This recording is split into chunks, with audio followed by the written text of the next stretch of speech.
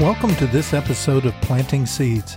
I'm Keith Jones, the preaching minister of the Calera Church of Christ, and I've prepared a short message from Scripture that's intended to be the planting of a seed that, if cultivated, will in time produce fruit in the lives of the listeners. Now, let's get started.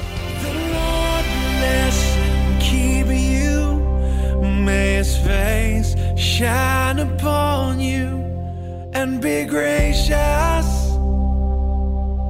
and give you peace.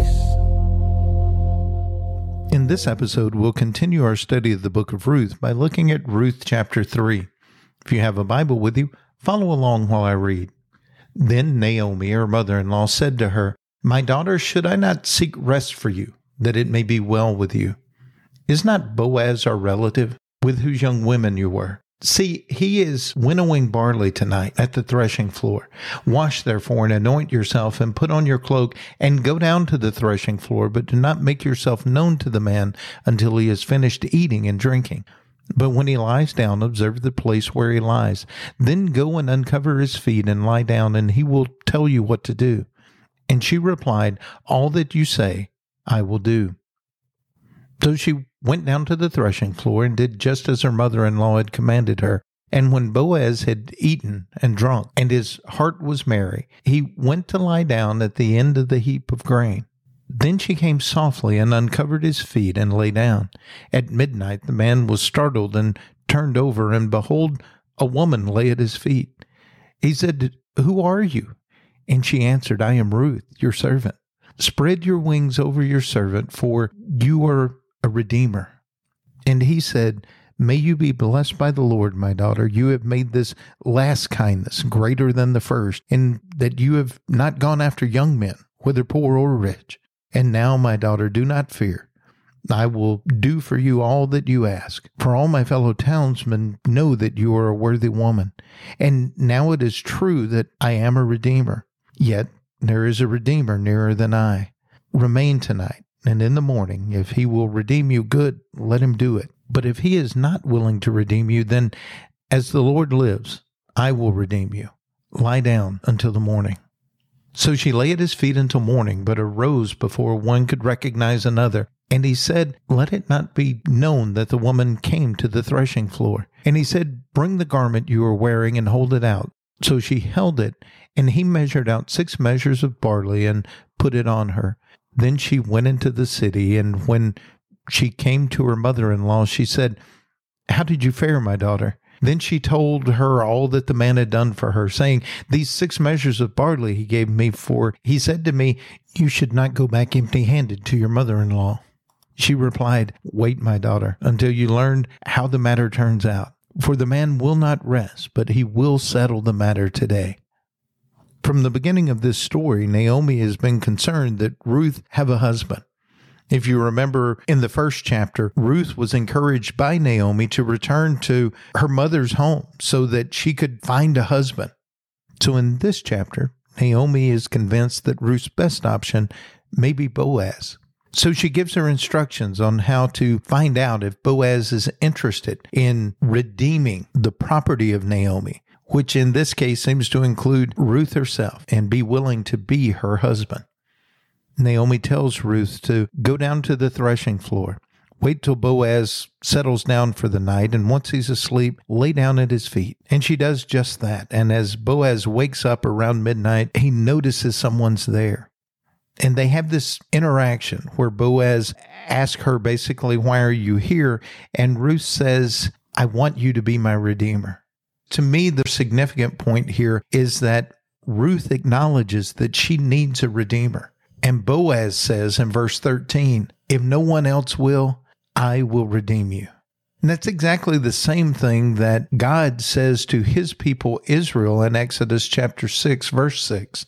There, God speaking to Moses says, "Say therefore to the sons of Israel, I am the Lord, and I will bring you out from under the burden of the Egyptians, and I will deliver you from their bondage. I will also redeem you with an outstretched arm and with great judgments."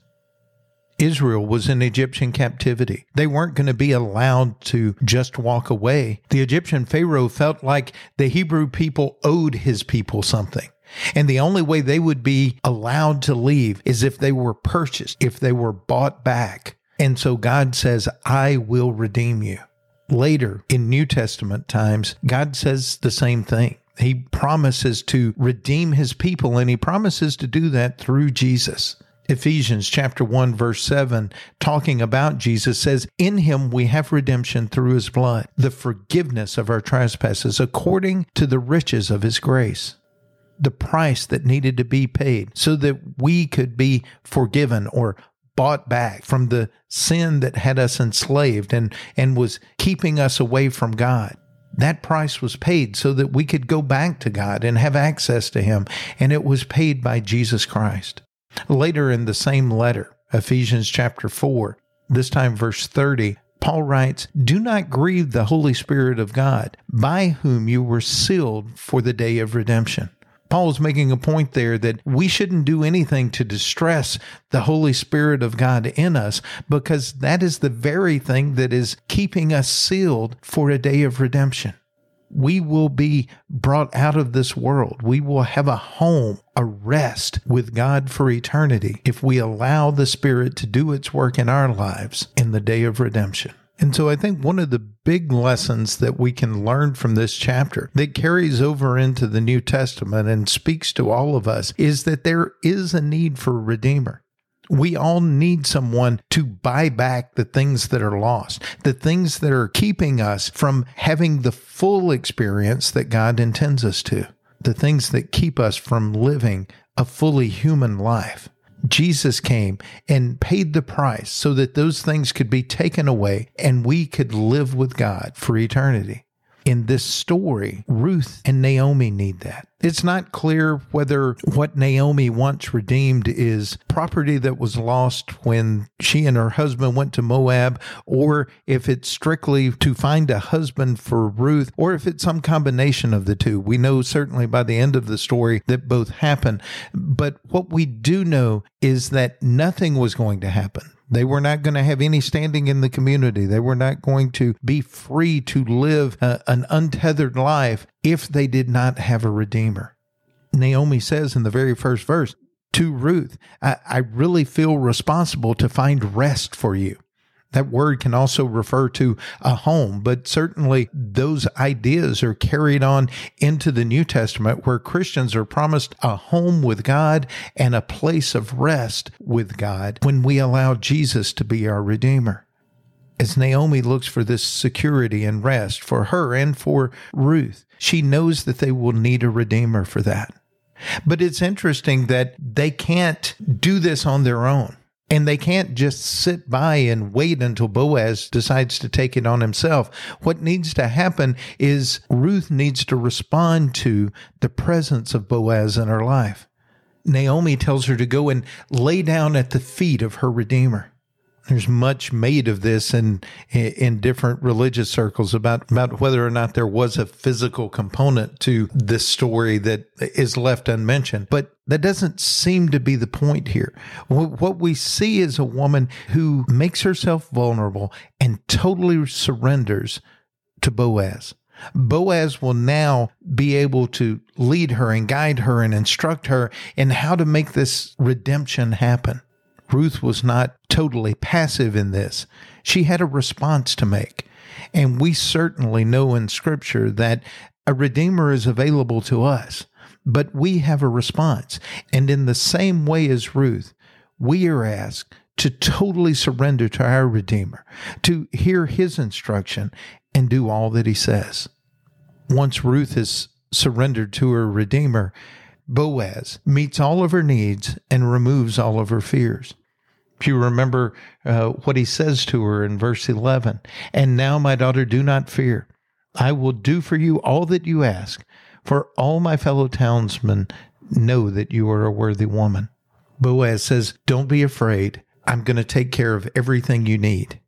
That's exactly what Jesus tells us. When Jesus came and lived his life, what he wanted us to know more than anything is that because of his life, his ministry, his death, burial, and resurrection, we had nothing else to fear, and all of our needs could be met. Not only could we expect to have what we need in this life, but we would be prepared to live eternity with God. A Redeemer meets needs and removes fears. We need a Redeemer. There are things that we can't accomplish on our own. There are anxieties and fears that we have that cannot be removed apart from the power of God through Christ. We need a Redeemer. Boaz not only met Ruth's needs, he actually gave her more than she asked for. And Paul tells us that our Redeemer will do exactly the same thing. Returning again to Paul's letter to the Ephesians, this time in chapter 3, verse 20, he lets us know that God is able to do far more abundantly than we ask or think, according to the power at work within us. To him be the glory in the church and in Christ Jesus throughout all generations, forever and ever. Amen. We're told that through Christ, we can have more than we ask or imagine. For Ruth, it was extra grain to take back to Naomi so that she wouldn't return empty-handed. For us, it may absolutely be our daily bread. But in so many circumstances, we see more than just those superficial needs that sustain our physical self. We see the things that sustain us emotionally, mentally, and spiritually, and shape us and mold us into the people that God wants us to be. A Redeemer will give us more than we ask for. But maybe the most significant part of this story to me is Ruth's reaction to all that happened. We're told in verse 16 that Ruth told Naomi all that the man had done for her. See, people that realize they need a Redeemer, that realize they have been redeemed, and realize how much that means to them, they share that story. They can't keep it to themselves. There are a lot of folks who claim to be following Christ, but they may not really realize that they've been redeemed or what that means or how significant it is because they're not telling the story. When we see Jesus' disciples in the first century coming to realize who Jesus is, when they experience his death, burial, and resurrection, and they interact with him afterwards, and they start to see the significance of what it means that Jesus came and redeemed them, they couldn't contain their excitement. They told the story and turned the world upside down.